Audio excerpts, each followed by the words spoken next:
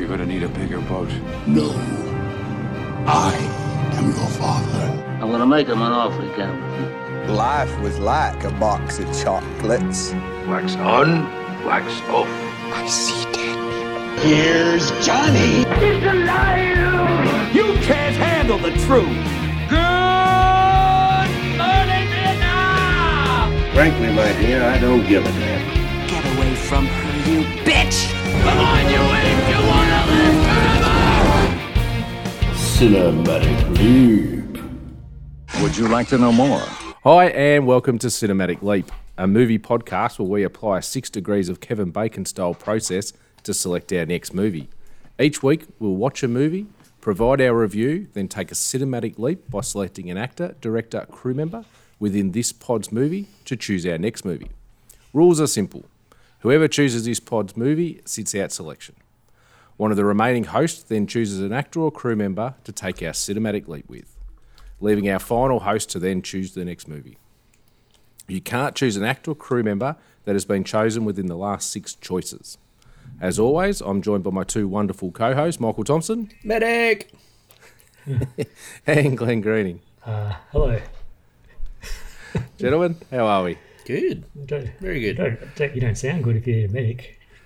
No, that's right. Consider already. We have had COVID in your house, Michael. Yes. So, although apparently you get stabbed through the chest and then just run and like as normal 2 minutes later in this movie. So yeah, maybe medics. Well, it is the 23rd century.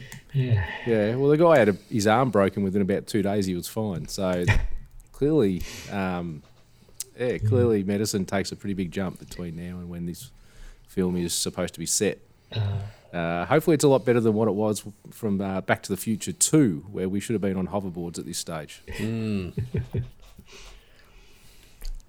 So without further ado, this week we are doing the 1997 military science fiction film Starship Troopers, directed by Paul Verhoeven, and it's based on the Robert A. Heinlein's 1959 book. Stars Casper Van Dien, Dina Meyer, Denise Richards and Neil Patrick Harris. Co-stars Jake Busey, Patrick Muldoon and Michael Ironside. Had a budget of about 100 to 105 million, made 121.2 million. This was really negatively reviewed when it first came out. Mm-hmm. It was slammed. When it was actually, I guess you'd say, re-reviewed about 12 months later, it was seen in a lot more positive light. I think people actually started to understand the nuances and the, I guess, the joke inside of it. Yeah, and I guess this is like, you know, we've said this before. The critics are rubbish. Well, I've said that before. Very true. Yes. But you get like, you know, they watch the film. And, you know, maybe they're watching so many films, it's like, oh, yeah, here's one. This one's like, fascist, military rubbish, don't watch it. It's no good. But and then you get the fans that kind of, sort of watch it. And I think, like, Starship Troopers has grown a big fan base over, the years since 1997. And, yeah, like, you get people kind of building on the layers that, like, are in this film and why it's so good. Yeah. Oh, 100% agree. I think, and you can understand in a lot of ways why it was slammed, especially by a critic when you first watch it, because although this movie is probably right up my alley, I do quite enjoy this movie. You can see why it would be panned, and it's probably not until I watched it for the second or third time that I started to, I guess, to get the inside joke of it all in terms of, politics and war and all of that sort of stuff. At the time, I just thought it was just a kick-ass action movie with shitloads of carnage and some boobs. So, yeah, which is great. Like, it's a lot of fun. Yeah, I was the same as the critics when it first came out. I was like, oh man, what is this rubbish? This is so dumb. And then I watched it a year later. I was like, oh my god, this is amazing. I was always a fan from the beginning. I wanted that noted. I loved it. I guess like on that sort of what you were saying, Scott. It was kind of like, this is a Ken and Barbie go to space movie. Like, what's that about? But Paul Verhoeven has, like, and he's got other great films. Total Recall, RoboCop. He's a great auteur in terms of, like, filmmaking, and, it's underrated. by a lot of He's people. also got Basic Instinct as well, I do believe, Paul Verhoeven. So another. I don't think that's quite got the messages behind it. No, I haven't seen that one. Oh, haven't you? No, I haven't. Oh, we have to go there maybe. That's one that we might have to look at. So IMDb, this has got a rating of 7.3, Rotten Tomatoes at 6.2, and Metacritic was a 51%.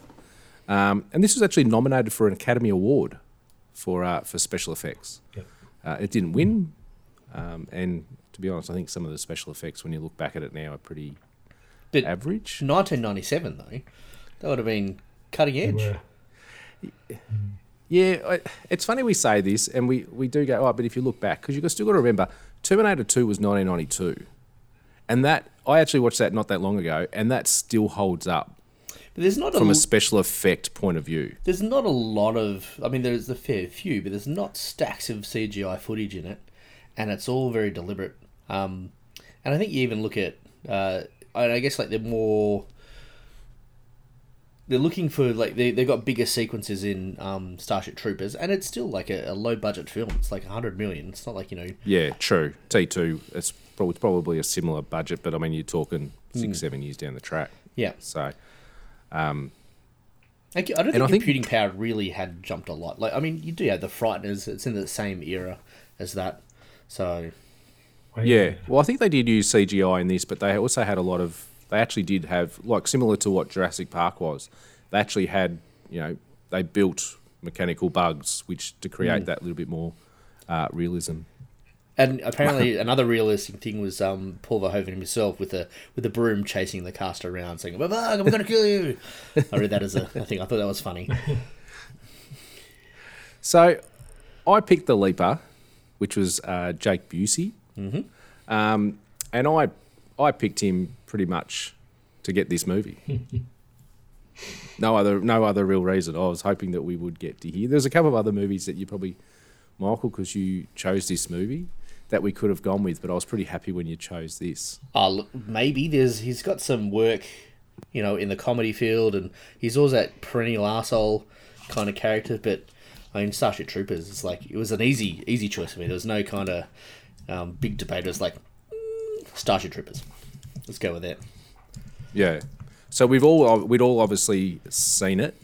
I'd actually watched it randomly not that long ago. So to watch it again, I was actually looking forward to watching it again. Glenn, had you watched this for a while? Not since late 90s, probably. Yeah, not in a long time. Really? But I've got the DVD on my shelf.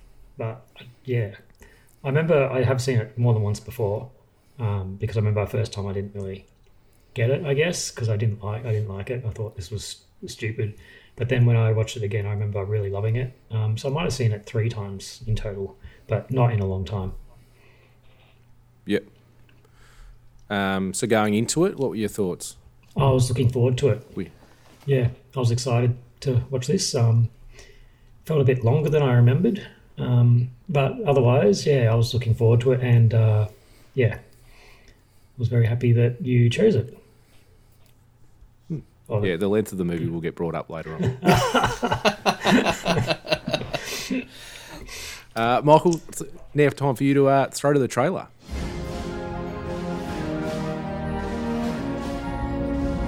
In every age, there is a cause worth fighting for.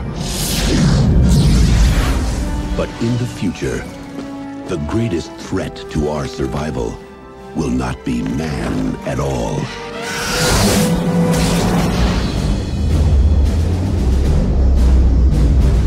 Hey, kid, what's going on? It's war! We're going to war! Now the youth of tomorrow must travel across the stars to defend our world. We are a generation commanded by fate to defend humankind. Everyone fights, no one quits. We are going in with first wave.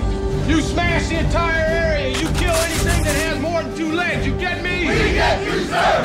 But they will face an enemy more devastating than any ever imagined. Here they come!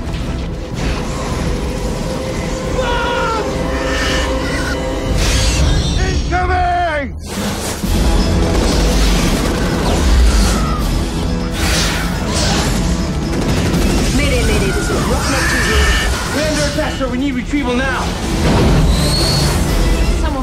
a mistake. The bugs laid a trap for us, didn't they? TriStar Pictures takes you to the front lines of the next frontier. Kill them all! Starship Troopers.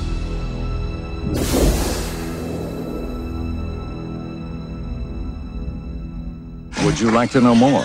All right. So, Michael, you chose this movie, so I'll hand over for you for the synopsis. And please, everyone, if you haven't seen it, go and watch the movie. There will be spoilers within this, I'm sure. Just a few. Over to you, Michael. Thanks, Scotty. The Starship Troopers tells the story of an interplanetary war between Earth and colonies of large insect-like aliens in the 23rd century. It focuses on the experience of Johnny Rico, played by Casper Van Dien, one of 3 friends who signed up to the military 1 year before Earth declares war on the Arachnids. The film opens to a futuristic television viewing sequence. Although, I mean, like, when we watch it, it actually doesn't feel futuristic at all. It actually just feels like the internet. This is dominated by an ongoing war with aliens. They call it arachnids or bugs due to their appearance. We see the engagement with the bugs, with the Federation soldiers in retreat, dying to the swarms of bugs.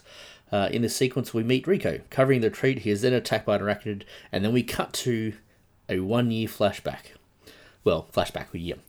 And that takes us into the posh Buenos Aires high school of a young man named Johnny Rico, played by Casper Van Dien, one-armed history teacher, Mr. Radchek, played by Michael Ironside, forcefully quizzing his students about the efficacy of naked force in dispute resolution and the need for civic responsibility. It's actually really, I like that sequence. It actually kind of plays into stuff later on. A blind, strutting biology teacher later on. We also see the budding romance between Carmen Ibanez, played by Denise Richardson, and Johnny, which is kind of a good thing to know. A blind, strutting biology teacher, played by Rue McCallaghan, loudly a Golden Girl. Oh, yeah, was it? There you I didn't realise it. Didn't actually. Yeah. She's Blanche off the Golden Girl. I recognised the name when you said it, but I didn't realise it was her when I was watching. I hadn't tweaked that at all. You learn something about this movie every time. Loudly corrects her students by pointing out the numerous daunting ways the arachnids are superior to humans regarding competitive survival. Rico is shown to have high athletic ability. Later on, a very competitive nature, low math aptitude, great but mostly unreturned love for his girlfriend Carmen Ibanez, and much indecision about his future. In a short scene where Johnny and Carmen have to dissect the bug as part of the biology lesson, Johnny is also shown to have a strong stomach. Regarding to dissect a bug for biology class, Johnny nonchalantly carves open and pulls out the creature's innards while Carmen vomits at the side of the entrails and runs out. When Carmen decides to join the federal service, Johnny decides to follow into the service out of love for her. His parents show immediate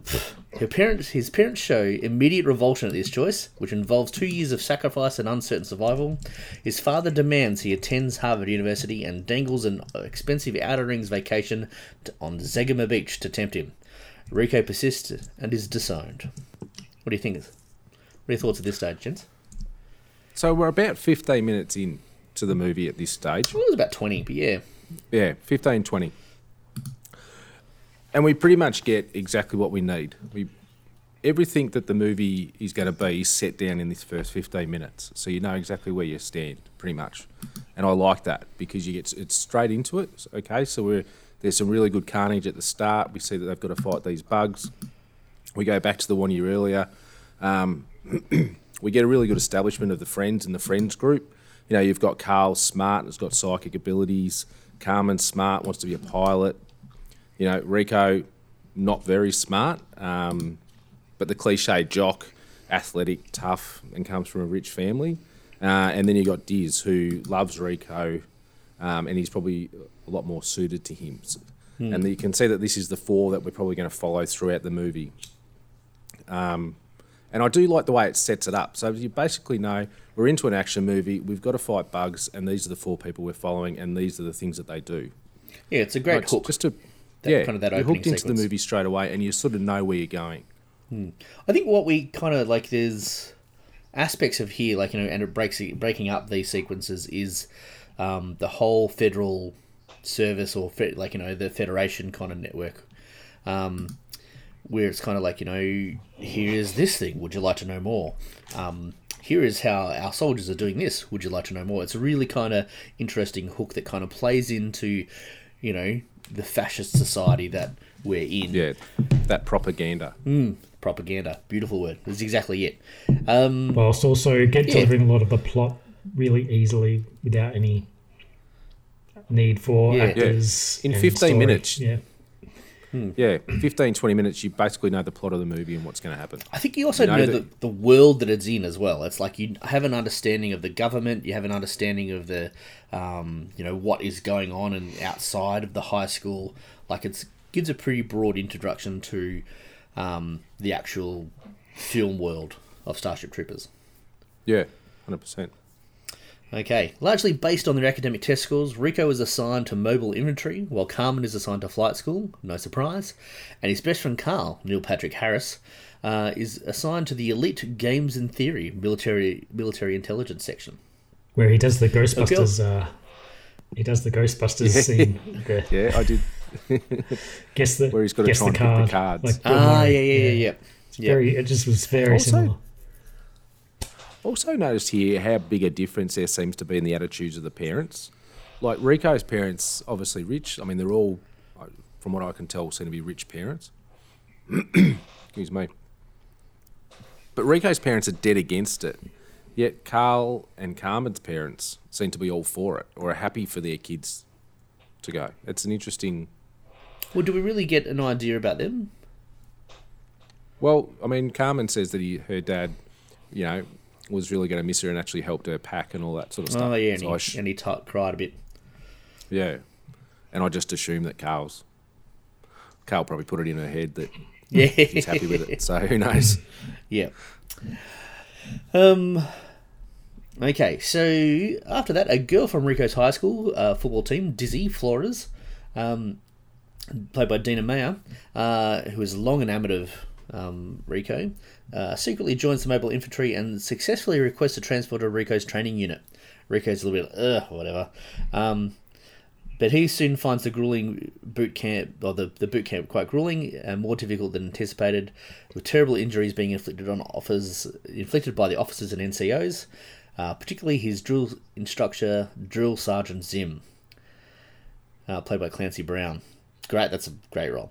In an effort to teach the new soldiers quickly and efficiently. Medic! Rico excels at the training and eventually is promoted to squad leader. Carmen decides to go career.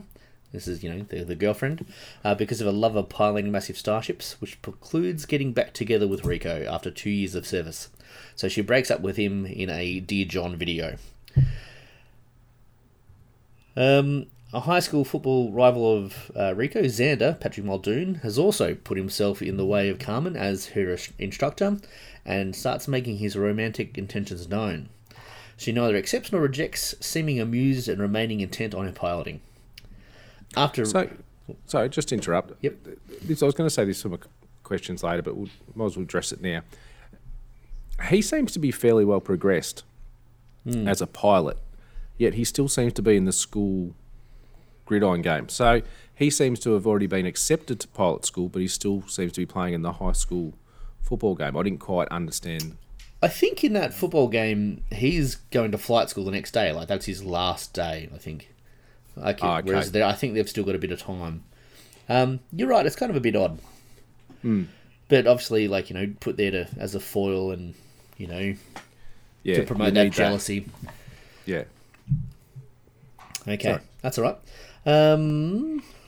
After Rico makes an error as squad leader during a live fire training exercise, which results in the death of a fellow squad mate, he's punished by flogging. Classic, fascist society. And then quits, going down a washout lane. However, just as he's leaving the camp, a meteor destroys Buenos Aires, killing millions, including his parents. Now homeless, his doubt dissolves. He rescinds his resignation in a cool scene with Drill Sergeant Zim, rejoins his unit and is involved in the newly declared war against the supposed perpetrators, the arachnids of the distant planet Klendathu. Alright, any more thoughts here? I love when a meteor wipes out a whole city. It's good in movies. It's quite exciting. Really changes things. Like, obviously for that character, just totally changes his whole story, his whole life. He's like, okay, I'm not giving up on this, and I'm gonna go and fight. And he's like, got nothing else really. So why wouldn't you? It's interesting here too. There's what I haven't covered in this part of the plot because we want to get through it is there's actually a lot of cross-cutting across Ibanez and Rico. So there's actually a scene where we actually see the asteroid, and I want to ask about this later. But we actually see them encounter that as part of her flight training. I'm happy to discuss that now. Oh, really? Michael, yeah. If you want. Oh, because yeah, sure. I blame Carmen for the whole of Buenos Aires being wiped out. I certainly blame the Roger Young. Like, why did they wait so long to dive, like, under it? It's like, wait, now! It's like, go now. Just go straight away. Like, dodge. Like, they know what a gravity well is, surely. Well, first of all, if Carmen doesn't replot the spacecraft that they're in, there's every chance that they probably... they don't get their communication, they don't hit it, so their communications isn't wiped out. They probably still would have seen it, and they would have been able to tell planet Earth that it was coming and to prepare and shoot it down. I assume that they were able to shoot it out of the sky. So it's all Carmen's fault. It is all Arrogance Carmen's fault. Wiped out Buenos Aires. Yeah. And you know what? You never get, she never goes, yeah, sorry for killing everyone. My bad. And the Xander never gets in trouble for allowing her to replot it. It was probably just like, ooh, wow. Where's the internal review? Well, you'd think there would have been one, surely. And my question, and it's probably premature. You've just had where these asteroids are heading. You've just had your communications array knocked out. Why aren't you turning around? Go back. No, we're going to keep trucking on. Yeah, Go we'll just back. keep driving. You've got a faster than light spaceship. You can get there ahead of it. Hey guys, our bad. We blew up our communications array, but we came back and we're here to warn you of see that asteroid? Here it comes. Yeah, but now we'll just keep flying. They could have shot at it, can they shoot? I don't know from those, but yeah. Well, yeah, absolutely. Or they could have turned it around and said, let's just nudge this out of the way, We'll they could have done a lot of things. So many they didn't. Things. Yeah. No, we'll keep chugging. Earth's got this. And I just love the Johnny's parents just on their video message, and they're like, "Oh, it's getting dark. That's weird. It's getting dark. It's weird for this time of day." And it's just like weather's turning quickly. Oh, might be rain. It was just the worst act. I don't know if it's the acting or the dialogue. What it was. It was just like. And oh no, the worst acting comes later in the movie.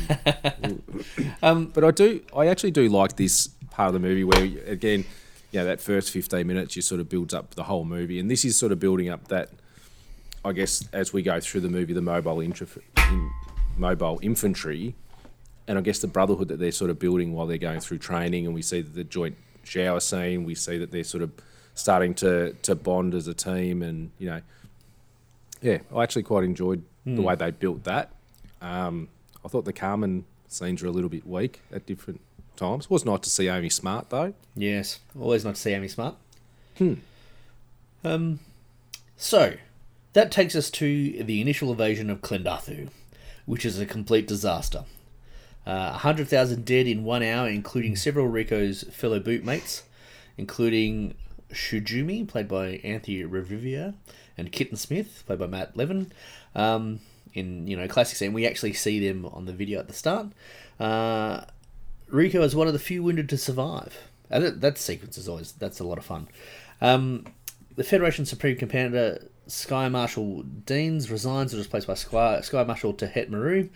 She declares that to fight the bug, we must understand the bug, leading to altered and more intelligent battle plans, allegedly. Rico Dizzy and his friend from training, Ace Levi, are reassigned to the super tough MI unit, the Roughnecks. Its soldiers are extremely loyal, most of whose lives have been saved by their commander, as has Rico's.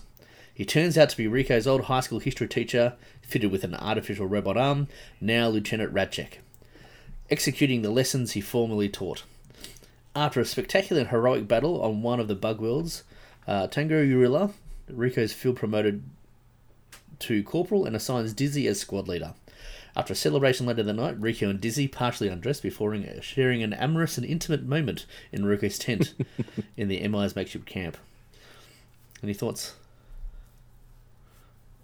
Oh, again, it's just some really nice action scenes. Here we see, obviously they join the Roughnecks, and it's nice to see Radchek. Obviously, he's just a kick-ass leader, really. But again, we see good carnage. We see Rico on the back of a bug that he sort of shoots into and throws a grenade into, and that's a pretty cool sequence. We'll talk about this when we go to the next part, I'm sure, with the Outpost. But I do like the parts in this movie, or the scenes in this movie, where we see a lot of the bugs going over the landscape. Like, I think the way they've done it actually does look really cool. Yeah, there's like that flowing swarm. Yeah, the special effects there really stand up in those moments. Their next mission plunges them into a trap, as they are assigned to investigate the silence of an outpost on one of the bug worlds, Planet P. From the only survivor, now a post-traumatic wreck, General Owen, Marshall Bell, they discover that the bugs possess somewhere a high intelligence and are sucking the brains out of humans to learn directly from their brains. As the troopers realise the situation, a huge force of arachnids attacks. Jean Razchek, Dizzy Flores, whose last words to Rico are "Johnny, don't let me go," and almost all the Roughnecks die. The survivors barely evacuate, having requested a crazy pilot to do the unlikely rescue, who coincidentally turns out to be Carmen. After a funeral service for Dizzy, Rico's old friend Carl, now a colonel in intelligence, gives Rico and Carmen his unapologetic "We're in it for the species, boys and girls. It's simple numbers, they have more" reason for the deaths of many of Rico's squadmates. Military intelligence has ascertained there might be a brain bug on Planet P, and the Roughnecks were used as bait. It tells Rico that the mobile infantry will return to Planet P and attempt to capture the brain bug for research. Rico accepts the mission, and Carl gives him command of the Roughnecks, who are then reinforced by fresh soldiers barely in their teens, sent directly from boot camp. Carmen's ship, the Roger Young, is one of them from which the Roughnecks operate. Okay. In the offensive, the Roger Young explodes, hit by bug plasma, which I've seen earlier. Shot from giant bug abdomens. Carmen and Xander barely survive, and their escape pods land deep in a bug tunnel. They are captured, and Xander's brain is sucked out and just to dry the brain bug. Rico organises a rescue attempt and manages to save Carmen in the nick of time by threatening the brain bug with a miniature nuke. They escape to the surface safely, where the brain bug has been captured by Rico's former training sergeant Zim, voluntarily demoted. I imagine he did something where he got demoted, to private in order to be allowed to transfer from training to fighting. Rico, Carmen, and Carl renew their friendship. Well, that's a strong description. And the now fearful brain bug is sent to Earth for study in an attempt to find a way to defeat the bug menace. The film ends with an enlistment message using Rico, Carmen, and Ace as examples of heroes of the military. The end. Well, and that means there must be a sequel. Would you like to know more? Yeah. There are sequels. There's 4 more sequels. Yeah, I wonder if they're... Oh, really? Yeah. Good. Well, I went straight to video. I haven't seen it. Yeah, they are. Actually, I think the last one was a streaming release.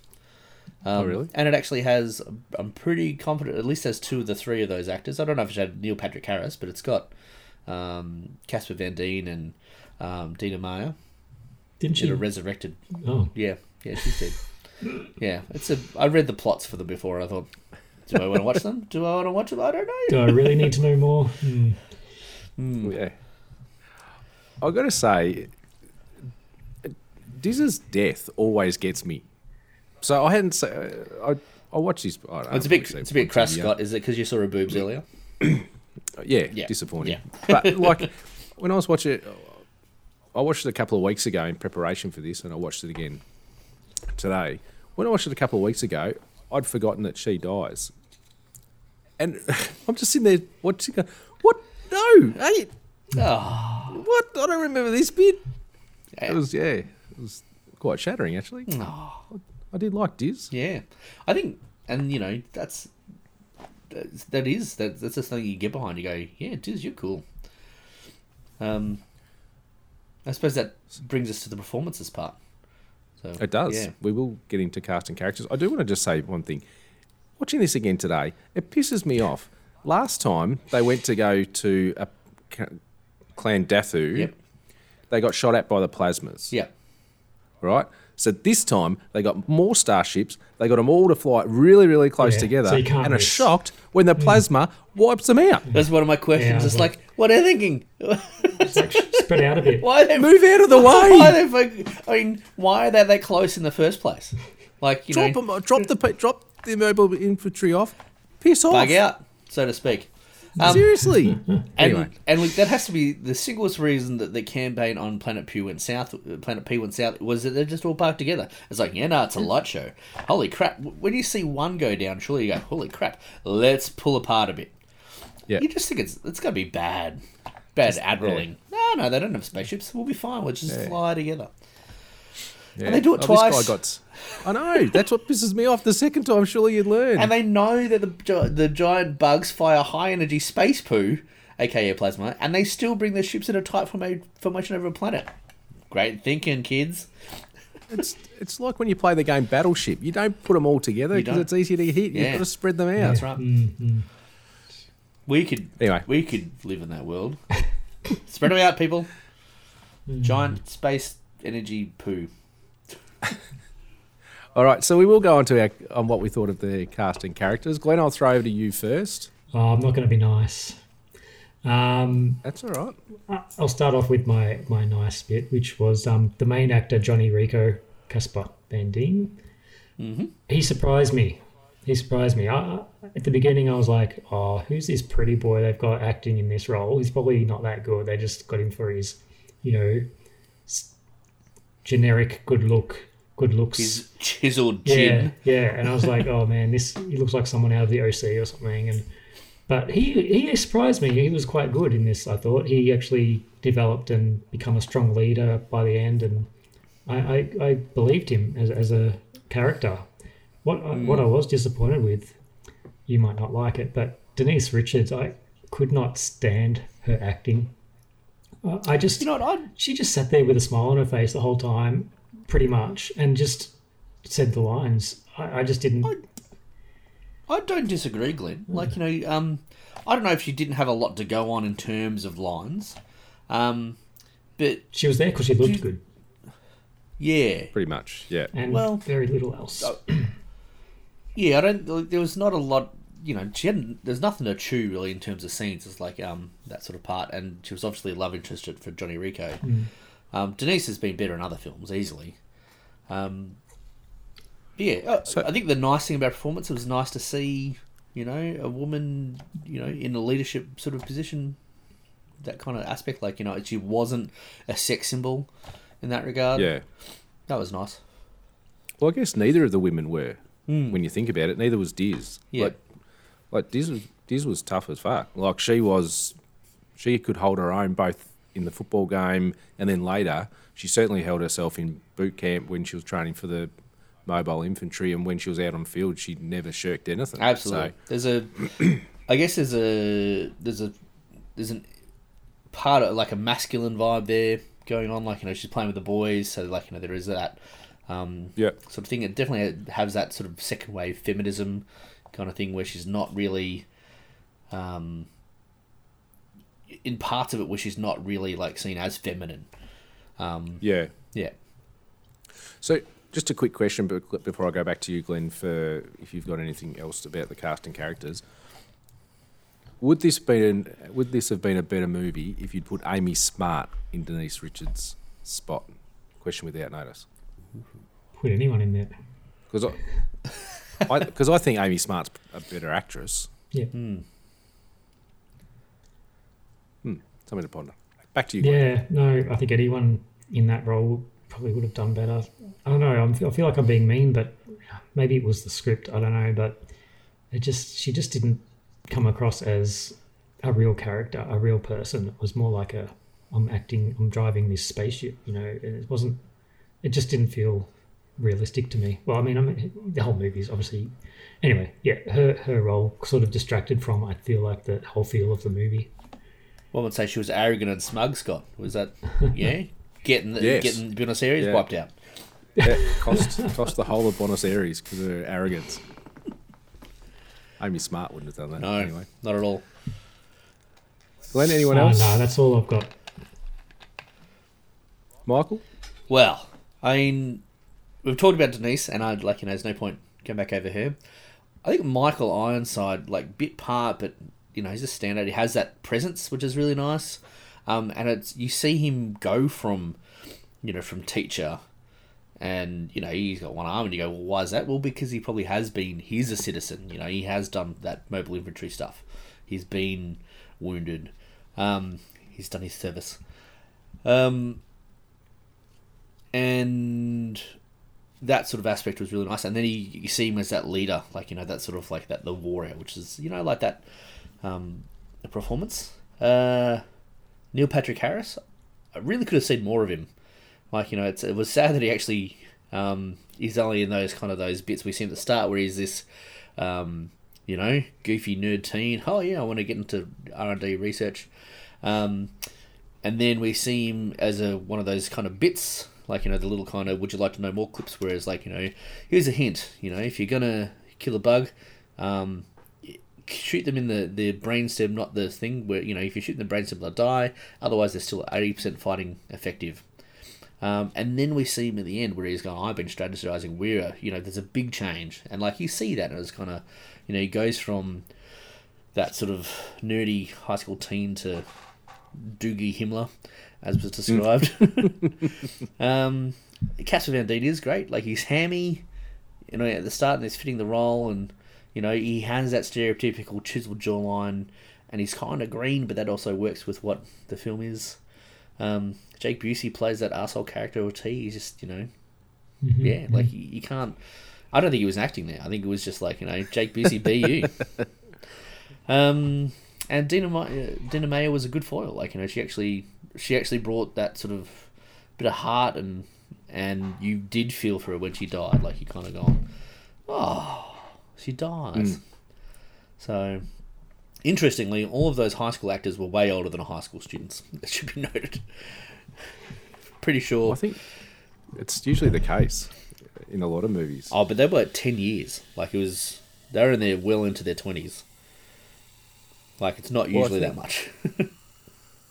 Well, it's topical, and this probably puts a date on when we record and when we actually post it. But Olivia Newton-John was 28 in Greece, and she was supposed to be playing a high school person. Maybe it's less creepy to have 20-somethings kind of do all these things. Maybe. Yeah. Yeah. I reiterate everything you've said about Casper Van Dien, and this will come to a question I have later. I really enjoyed his performance as Johnny Rico. I thought he played a really good leading man. And Dina Meyer, as you said, Michael, was a really good foil. She was stunning. She's absolutely stunning. She's still got that feminine quality, but she was kick-ass. She was awesome. And I thought she was a really good character. 100% agree about Denise Richards. Glenn, Jake Busey, he was that arsehole character, but he was actually likeable too. He was able to mix the two, which I thought was well done. Neil Patrick Harris, so I did think we did need more of him. And I agree, Michael Ironside was awesome in this. Patrick Muldoon gave me the shits. For what it's worth. But that was his role. You were meant to not like him. And Clancy Brown, I just can't get him out of Shawshank. I'll always hate him forever. I mean, yes, but I don't watch Starship Troopers thinking of Shawshank. Until I'd looked over IMDb a little earlier, I've gone, oh, that's right, he's in that. I forget that. You forget Dizzy dying. I mean, how you could forget such a traumatic moment. But I don't link those two characters together, even though they're kind of similar archetypes. So, favourite scene, Michael? While you've got the floor, you can continue. Look, looking past the shower scene, which is interesting in itself. It's kind of in the 90s, having that co-ed shower scene. There's a lot of trivia that goes with it.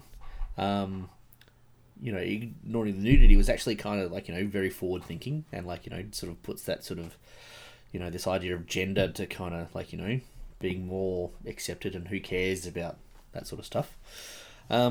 Really liked a couple of things. There was the "Would you like to know more?" that really throughout the film punctuated what's going on, and kind of kept that propaganda and kept that sort of feeling of that sort of fascist government going. And those snippets really set an atmosphere and helped build the world of the fascist quasi-military future government. Cara, my wife, kept saying, "Yes, I actually do want to know more." Why do you tease me like this? Let me search. But I think one of the highlights was the confrontation with the brain bug. And it's kind of into that sort of climax. And my favourite part is not actually where, like, before it, it's actually where Xander gets his brain sucked out. They're taken in, like, there's a bit of a fight, and they're dragged in there, and it's like, here, you take this knife. He could have taken the knife and actually cut off the thing, but he's gone, no, you take it, Diz. Not Diz, Denise. Ibanez. Carmen. And he goes, you can, yeah, Carmen. The important thing is where he gets his brain sucked out. That's the highlight I'm going for. Yeah. And then, so the... and I guess as a Rico supporter, you kind of go, yeah, take that, you snobby bastard, from that earlier fight. Then, of course, we see Ibanez cut the proboscis that has emerged from something very vaginal looking, that kind of very visual imagery there. Which is like, and what I also like, it comes back later in one of those kind of snippets, where you've got the brain bug, and it's in like, in that sort of resolution phase. And yeah, we're getting to know the secrets, and they, like, in that sort of orifice, they jam up, like, some sort of tool to kind of really roger it. It's very visual. You probably should see it. Yeah. It's probably a bit hard on a podcast to explain exactly what it is. I know, but that's this whole film is layered with so many allegorical elements. It's all just worth seeing. Is what I think why it makes it great. Yep, 100% agree. Glenn? This was hard for me to pick one, like, favourite scene or favourite sequence. It was just, they were all sort of equal kind of to me, so it was hard to, nothing really jumped out as a favourite. So what I'll say is my favourite part of this movie, and it's basically disagreeing with what you said earlier, I thought the special effects were just amazing. I thought they were really, really good, especially for the night. Like, I thought they would held up 100%. Just not just the special digital effects, but just the actual makeup, the bug juice, I guess, that just splatters everywhere all the time. The gore, yeah, the gore, just the gore in general. Yeah, and just the bugs, I guess, themselves, and yeah, the training, just any sort of blood and gore. Yeah, I thought it was just really well done, and I don't think you could do it any better today than they did. So that for me was, yeah, my favourite probably part of this movie. Just being impressed by I that. agree with Glenn. Well, just on that, I agree with you in regards to the bugs and the gore and that sort of stuff. I think that holds up. The flying sequences I thought were really poor as a general rule, and that's probably where I'm talking about with the special effects. It just didn't look anywhere near realistic compared to what. I mean, I reckon even if you look at Star Wars compared to this, I would say the Star Wars flight sequences actually look more realistic than what Starship Troopers does. That was just the way I looked at it. The same company did Industrial Light and Magic, I think, did the same for this. So there you go. I mean, like, yeah, I was going to say all the CGI is probably in the bugs, and I thought, I agree with that stood up a bit. I never actually considered that sort of space stuff as, like, what you might be thinking, though. Yeah, that's the part that at times it took me out of the movie, just how bad it looked. But in terms of my favourite scene, the whole outpost sequence. They get there.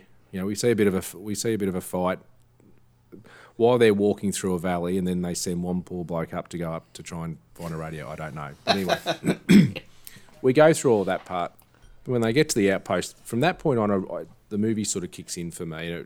We get more information in regards to why the bugs, I guess, are trying to do what they're doing. They're sucking the brains out of people, and they're starting to learn, and that's obviously how we get to the end of the movie with the brain bug and stuff like that. But just, they're there, and that's when we see all of those bugs come over the horizon, and I reckon it just looked awesome. And that part does stand up in terms of special effects. We get great carnage. We get really good battle scenes. We get the death of both Radchek and Diz, which is both sad. And you sort of get that nice emotional connection between Diz and Rico at the end. But that whole sequence I just really enjoyed. I thought that was probably the highlight of the movie for me. But also the training. I did like the training sequences at the start. Yeah, I liked that too. It actually made me want to play paintball again. Seeing them doing the shooting and stuff. I was like, I haven't done paintball in ages. So while I'm going, other enjoyable aspects, the bugs are awesome. And I think they do look really good throughout the movie.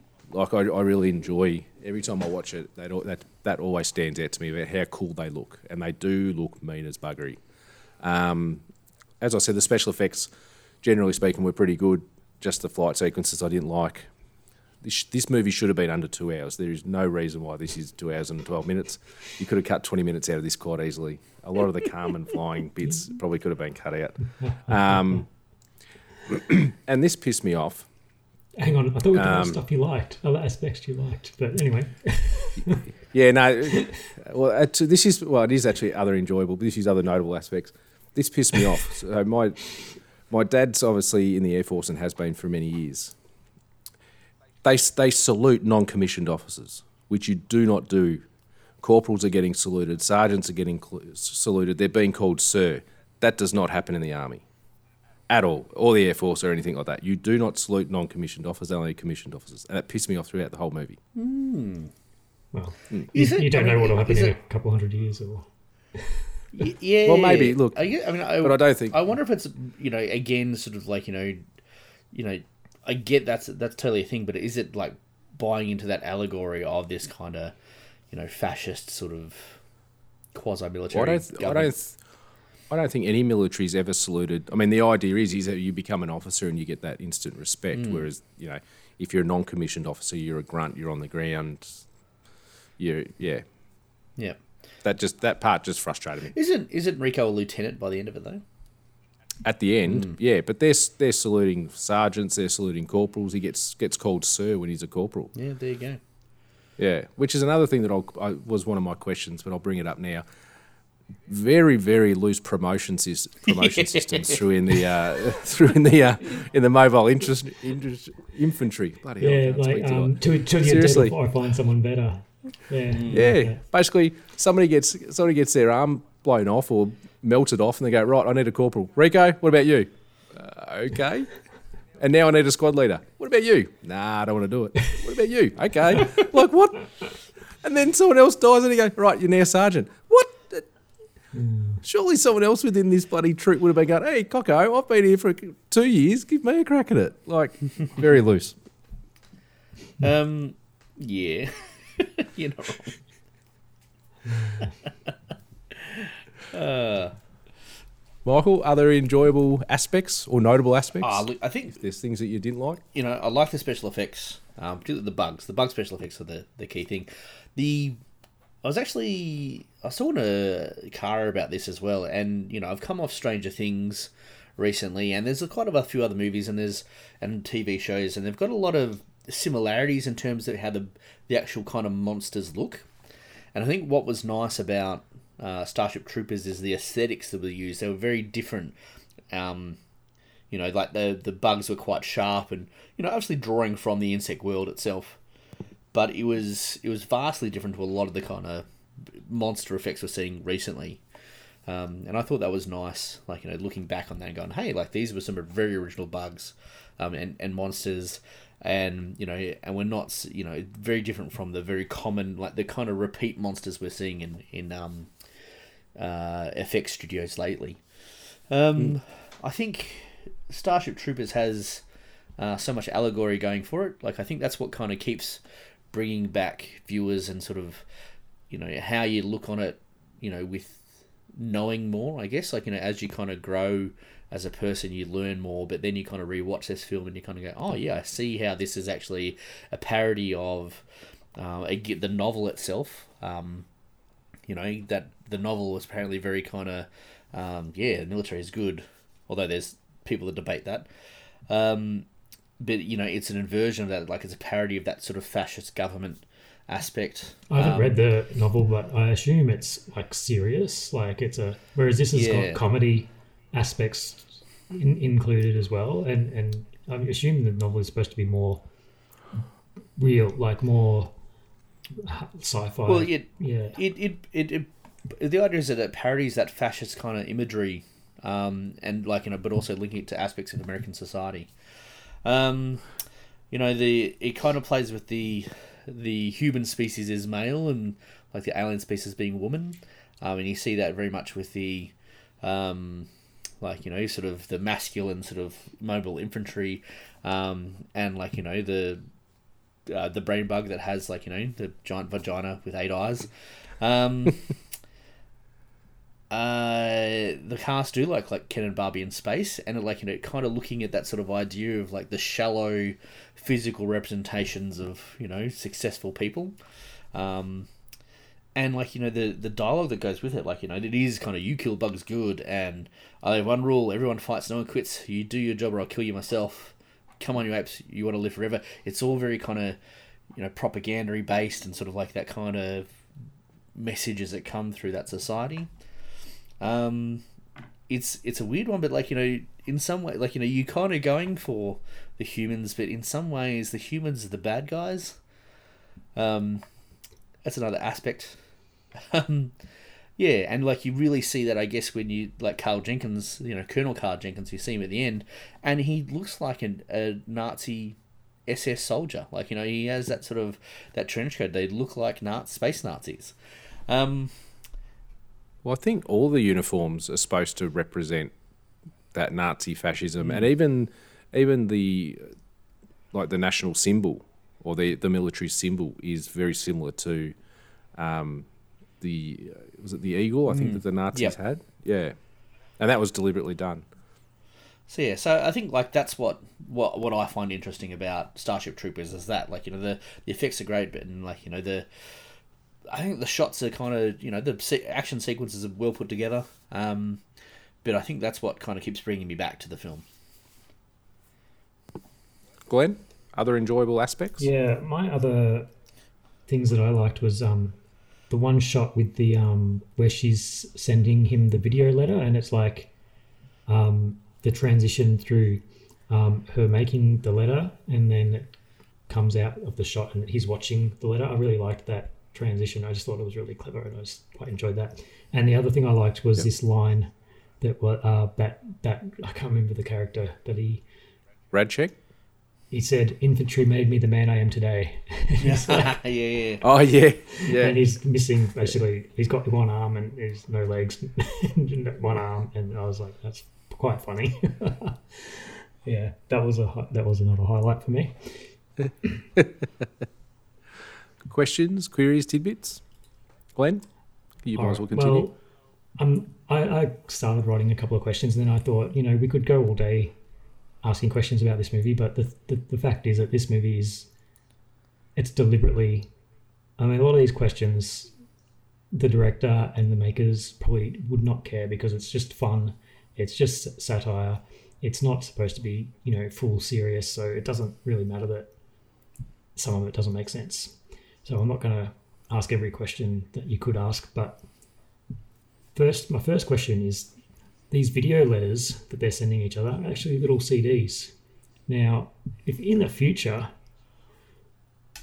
surely the internet exists, emails would have existed by the time they were making this film. The internet did exist. They're sending little discs, little CDs through what does the postman go up to the spaceship and pick up a mail? Those. Or it's just I just thought that was, surely they could have made that a bit more futuristic. And I think that is Sorry, I think that was cutting. That was very cutting. They're the mini disc things. They were the. I remember those that you could get audio recorders for that purpose. So I think that's like they're probably available on set. Yeah. And cutting edge at the time. I think we're actually close to DAT recorders as well. So digital audio tape. Yeah. How we've progressed. But yeah, anyway, that was just surely that. Anyway, it's very late 90s, not future. And my other question, and I'm sure you probably have this as well, and maybe I don't know if I missed something, but why wouldn't you just drop nuclear bombs on them from space? Like, why would you put people on the ground when you are sending robots? I don't know, you probably have them in the future. Just why do you have to have so many people die shooting guns at these bugs? Just nuke them. Like, if you really want to wipe them out. Yeah. Yeah, that was one of my questions, especially, and 100% agree, because we see when they go to the outpost, they actually have, like, spaceships come down and basically wipe out a heap of the bugs, like with bombs and everything else, which is not too dissimilar to what the military do these days. Mm. And they just wipe out a heap. Yet they don't seem to do this tactic ever again. Yeah, just do flyovers and airstrikes. And obviously, like, they've got self-propelled, like, nukes or fairly sizable bombs. You can see a truckload of bugs coming over the horizon. But no, let's just sit here and shoot bullets at them.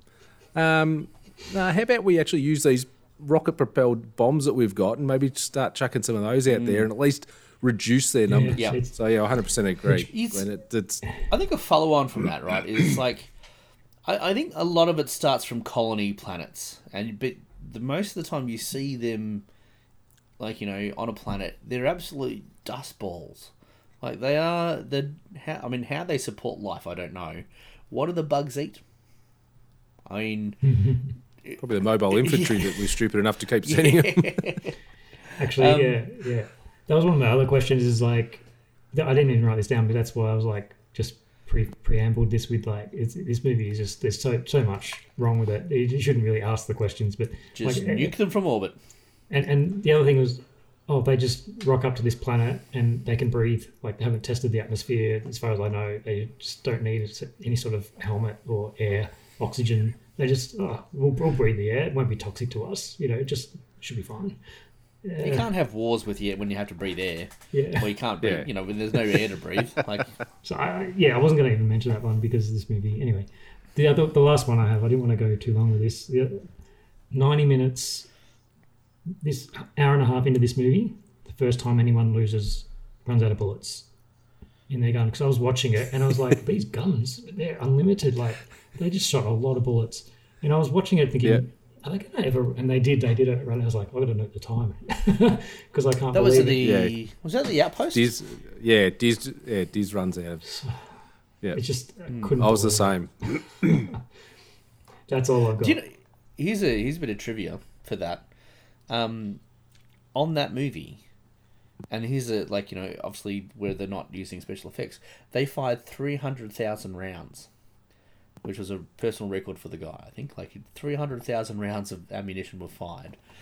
It only ran out once or twice. Yeah. Yeah, that's why they didn't run out. They had so much ammunition. Yeah. I've only got one question, Michael, and then I'll throw it over to you if you've got some.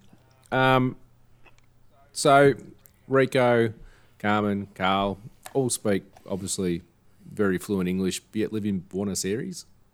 That's just a futuristic thing, I think. Like, I guess the world population has just sort of really spread and just intermingled a lot. And I guess English is one of the dominant languages in the future. Or I just feel like it's just population has spread and integrated. I read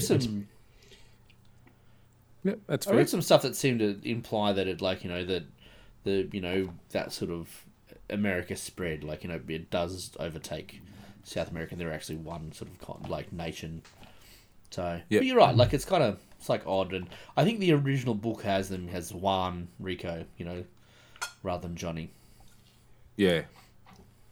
But yeah, I mean, you could have for that purpose, you could have quite easily just made it LA, and it wouldn't have impacted movie at all. But it probably would have taken away, like, and I guess that comes down to the fans of the original. Like, they make decisions around that, like, because it's based on something. And so, well, you got to want to, what can you stick to, what can you change? And, Buenos Aires, like, as a city was, it's as good enough as the other. Like, you barely see a city anyway, so. Yeah, that's fair. Actually, I was just thinking, like, flashing back, the architecture in that space, like you shot them in, that was actually really good. Actually, they had that futuristic element, which I think that was kind of nice too. Questions, Michael? Look, I think we went through mine is like, why do they fly their ships close together? Why didn't they learn? It's like the second time they know that high energy space poo is coming for them. Oh, spread out. Let's not be so close that we hit one ship that we're going to crash into another ship and then another ship and blow up the fleet. Like, that did. I did have one more. I just remembered that I didn't write down, and I mentioned it briefly earlier, where Denise Richards gets stabbed through the chest by a bug leg, which the diameter it's not a bullet. It's 50-cent piece, maybe 50-cent piece. I'd say bigger. Or bigger, and it comes through her chest right next to her heart and lung if it didn't pierce it, and then it pulls out, and then not only is she up and running a few minutes later, but she's running with her arm swinging by her side like a normal run. She's not holding it still or anything. I'm like, surely that hurts, but it's just apparently it didn't happen. I don't know.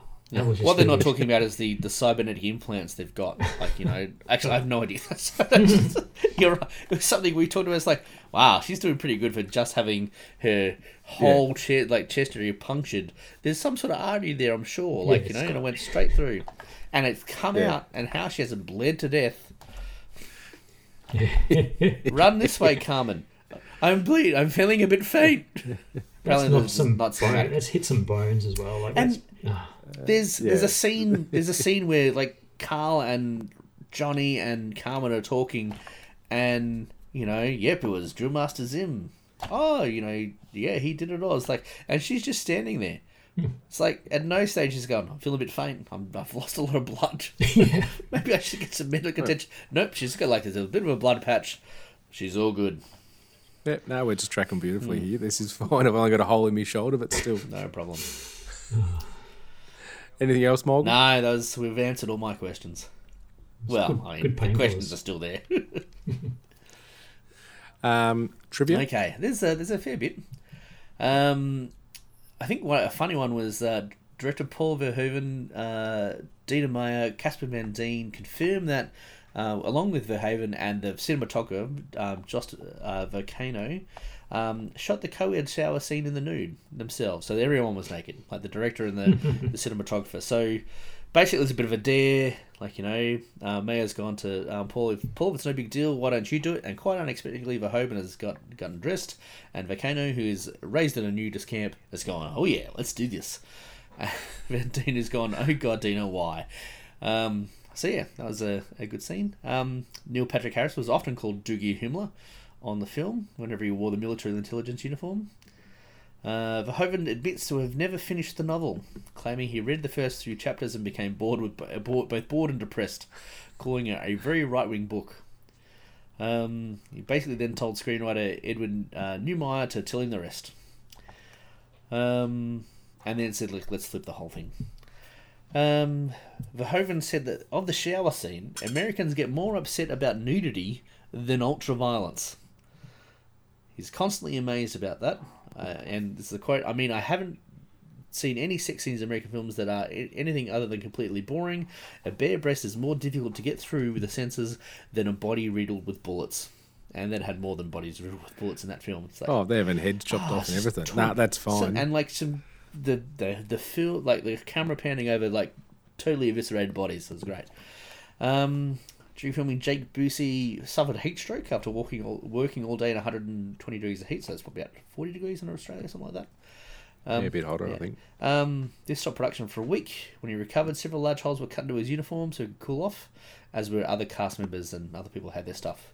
Average on 25 people per day being treated for heat stroke during filming. Van Dien really punched Patrick Muldoon in the face, giving him a bloody lip, and he deserved it. Yeah, 100%. Casper Van Dien broke a rib during the stunt involving the jump off a big the Tunker bug. And Do You Want to Live Forever is attributed to Marine Sergeant Major Dan Daly in the World War I battle. Belleau Wood is one of 2 Marines to have received the Medal of Honor twice. And that is trivia. Before we go on to our final thoughts, I forgot one question that I did have. Whatever happened to Casper Van Dien? Yeah, that's what I was talking. Because if you look at his IMDb, it's not good. It goes to shit. I think he did another couple of these, and he hasn't done any really decent movies. And yet you look at him, he's a pretty handsome sort of guy. And I think we all agreed that we thought he acted pretty well within this. So you wonder what happened there. How come he wasn't in like an American Pie or, some sort of other action movies through the late 90s, early 2000s? No, like he's not stopped working. Like, you look at it and there's stuff there, there's TV episodes and so it's not like he's stopped working, but obviously he didn't get that big break that some other actors did. Like, Denise Richards, she goes on to do Wild Things the same year, and then James Bond a couple years. She was terrible in. Which, a couple years later. That's part of the reason I was talking about him at the beginning about actors. That it surprised me that he was quite good, and part of the reason it surprised me is because I didn't know who he was, and you would think he would have gone on to do more that I would know. But I just looking now, he's in 104 films, but they're all, I guess you'd call them B grade films. There's nothing I've heard of, but I mean he's done a lot. But I guess they're just low budget or not exactly big releases.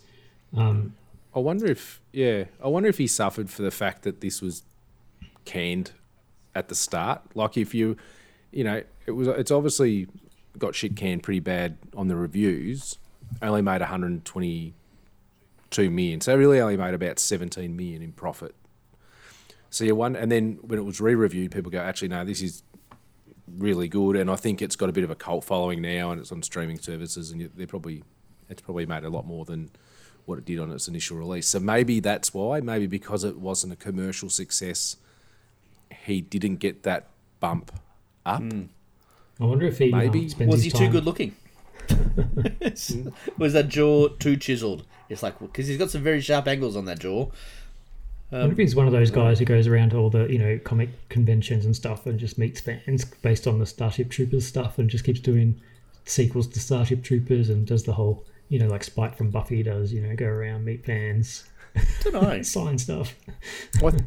I think he does, and I think he said that I think his kids were aware of the movie, and his kids come home and were actually quite proud because, like a lot of the other kids, had seen Starship Troopers and they got a bit of kudos until, of course, they found out he was in like a naked shower scene, and then Dad, both the kids and he got a bit shit canned for it. But yeah. Anyway, we'll move on. Don't know what happened to Casper, but unlucky. Should have had a bigger career. Final thoughts and rating. Michael, I'll leave you to last because you chose this movie. Glenn? Yeah, this is a hard one to rate. I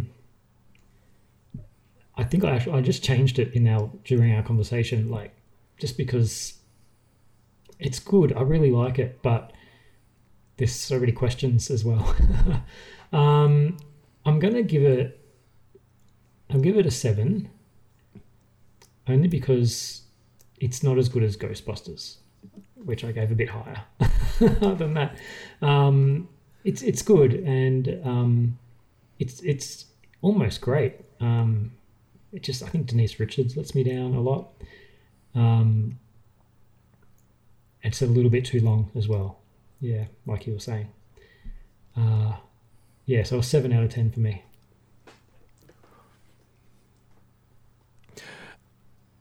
I really struggled with this in terms of what I was going to rate it. When I watched it a couple of weeks ago, I reckon I was rating it a 5, and then I've watched it again since, and I'll bump it up a little bit.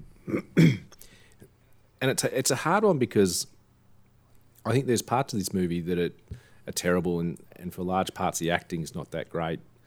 And just nuke them, like. Just yeah. You know, there's just large parts where you just go, this is a terrible movie in a lot of ways. Which, don't get me wrong, I love a good terrible action movie, and that's why I think this is a great bad movie. But when I watched it again today, looking at it, I guess, from a different view, it's probably a better than that. So I'd probably go with you, Glenn. I'm going to go with a 7, which actually I've put above Ghostbusters. This is probably you freak. No, and it's probably more of an enjoyable. I don't know. This is where it's a really hard movie to rate, because in a lot of ways I think 5 would be justified and 8 would be justified. I don't know. And then yeah, that's right. So. Actually, you know what? I'm going to bump it down. I'm going to give it a 6.5, so it's the same as Ghostbusters because they're both enjoyable movies. So I've changed it. I've bumped it back down again. So I'm going with a 6.5. Wow. This is your problem with rating Ghostbusters at 6.5. Comparing it to Ghostbusters now, you've created a problem for yourself.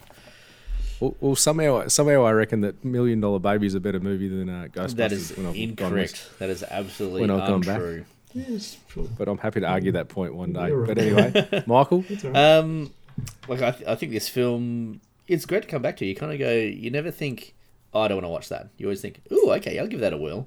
Yep. It's not. There's a lot of other films that are way better than it, tell a better story, but sometimes, like sometimes you just want some fun. Yeah, and a bit of a guilty pleasure. And you're going, yeah, let's just kill bugs.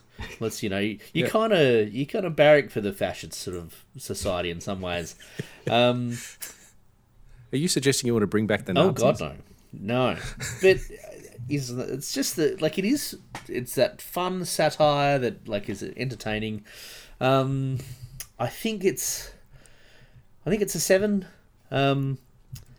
Yeah, and like it varies sometimes. You kind of go like, oh, compared to other films, it's actually not as good. But it's that kind of repeat watch. You can go, yeah, that's what makes it a 7. Is that you can come back to it and still kind of build on what you know. I'd say that's fair.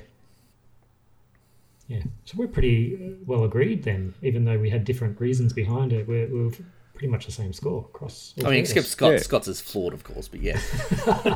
Well, I did give it a 7, and then I had to bump it down because you were angry because I voted it more than Ghostbusters. Correct, because Ghostbusters is a masterpiece, whereas this is just a good film. This is a very good film.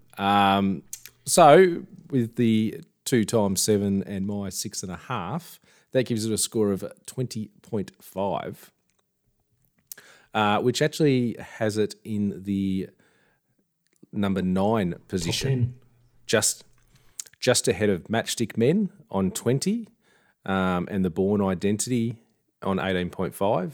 Not quite as good as $1 Million Baby on 21, Die Hard 2 and The A-Team that were all on 21, and obviously 7 on 22. Well, so I don't reckon, which is probably about right. I think if you looked at those movies, I don't think it's as good as Die Hard 2, and The A-Team got a pretty good rating when I look back, but that was a really enjoyable movie. So, and yeah, it's not necessarily from my point of view, but if you look at it, probably a bit better than Bourne Identity as well. So, beautiful. I was harsh on Bourne Identity. Yes, you were. Ridiculously harsh. Glenn, where can people find us? In their ears right now. No, Twitter, we're Cinematic Leap, but I think we should post stuff. And Facebook, it's just Cinematic Leap on Facebook will come up.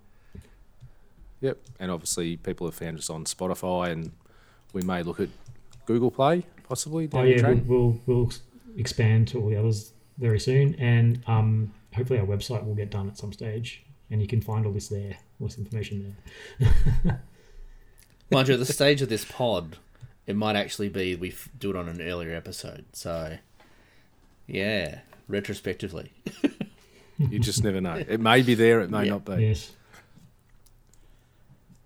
All right, so now's the time for our, Michael? Cinematic Leap. Would you like to know more? All right, so obviously as part of the rules, we note that one person picks the leaper, and then the next person picks the movie, and we've done that. We've done that for 18 movies so far. So we've all had 6 cracks at it. So we're changing it around. We're going to try something a little bit different for the next 9 weeks. So for the next preceding 3 weeks, so I get to choose both the leaper and the movie for the next 3 movies. Then it'll go over to Glenn. He'll have to leap from my last movie onto his next movie, and then he gets to choose 3 movies in a row, and then obviously Michael gets to do the same. So this is why I was actually happy when we got Starship Troopers, because I knew that I could get to one of my favourite movies. And for anyone that knows me, my favourite movies are Die Hard, The Godfather, and Jaws. And through my research, when I got to be the first person up on picking the next 3 movies, I can actually get to all 3 of my favourite movies. So I was pretty happy. From Starship Troopers. From Starship Troopers. So I can get myself to Godfather, Die Hard, and Jaws. Not all of them. You can get all of them from one, or you have to choose one to get to. Yeah, so it'll take me down 3 completely separate paths. But from this one movie, I can manage to watch all of my 3 favourite movies at the end of the 3rd movie, or in Godfather's opportunity. That's actually the 2nd movie. So I'm still yet to decide which way I'm going to go, and I probably need to start making a decision because we are recording, and I've actually got to do this. You could go to the Shawshank Redemption. I could go to the Shawshank Redemption. Why wouldn't you? I did look at a whole heap of different movies, but I looked at myself and thought, you're probably never going to get an opportunity to be able to hit your 3 favourite movies off one movie. So, but that also creates a problem because now I don't know which way to go. All right. So I've made my choice. Are you going to say all 3 now, or are you going to just say one for next week? Basically, he hasn't he? No, Michael, no. So I can tell you, I know that I'm not going to even tell you the movie that we're going to go with down this path. You'll probably be able to work it out. But the person I'm leaping with is Neil Patrick Harris. How I Met Your Mother. That's not a movie. That's not a movie. It's long. And the movie we are going to be watching, all of you people will be listening to next week, is Gone Girl. Gone Girl. Wow, I was not expecting this at all. I thought you were going to make me watch like The Godfather. Just so you know, I haven't seen it. Which is an absolute allegedly. But anyway, so Pete keeps telling me we're going to end up with one of those 3 movies after the next movie. Yeah. Wow. Yeah. You know that means that one of your top 3 are out, right? It's gonna. Yeah, no, that's all right. I'm sure I'll get an opportunity to get to them at another stage. But we are going to go with Neil Patrick Harris, Gone Girl. Gone Girl. Wow. I haven't seen that either. So it's going to be an interesting chat, that's for sure. Yeah. It's a good movie. I'm looking forward to it. Yeah. All right. That's it. So join us next time when we review Gone Girl. And like that, he's gone. In case I don't see ya, good afternoon, good evening, and good night. That's it, man. Game over, man. It's game over. Cinematic Leap. Would you like to know more?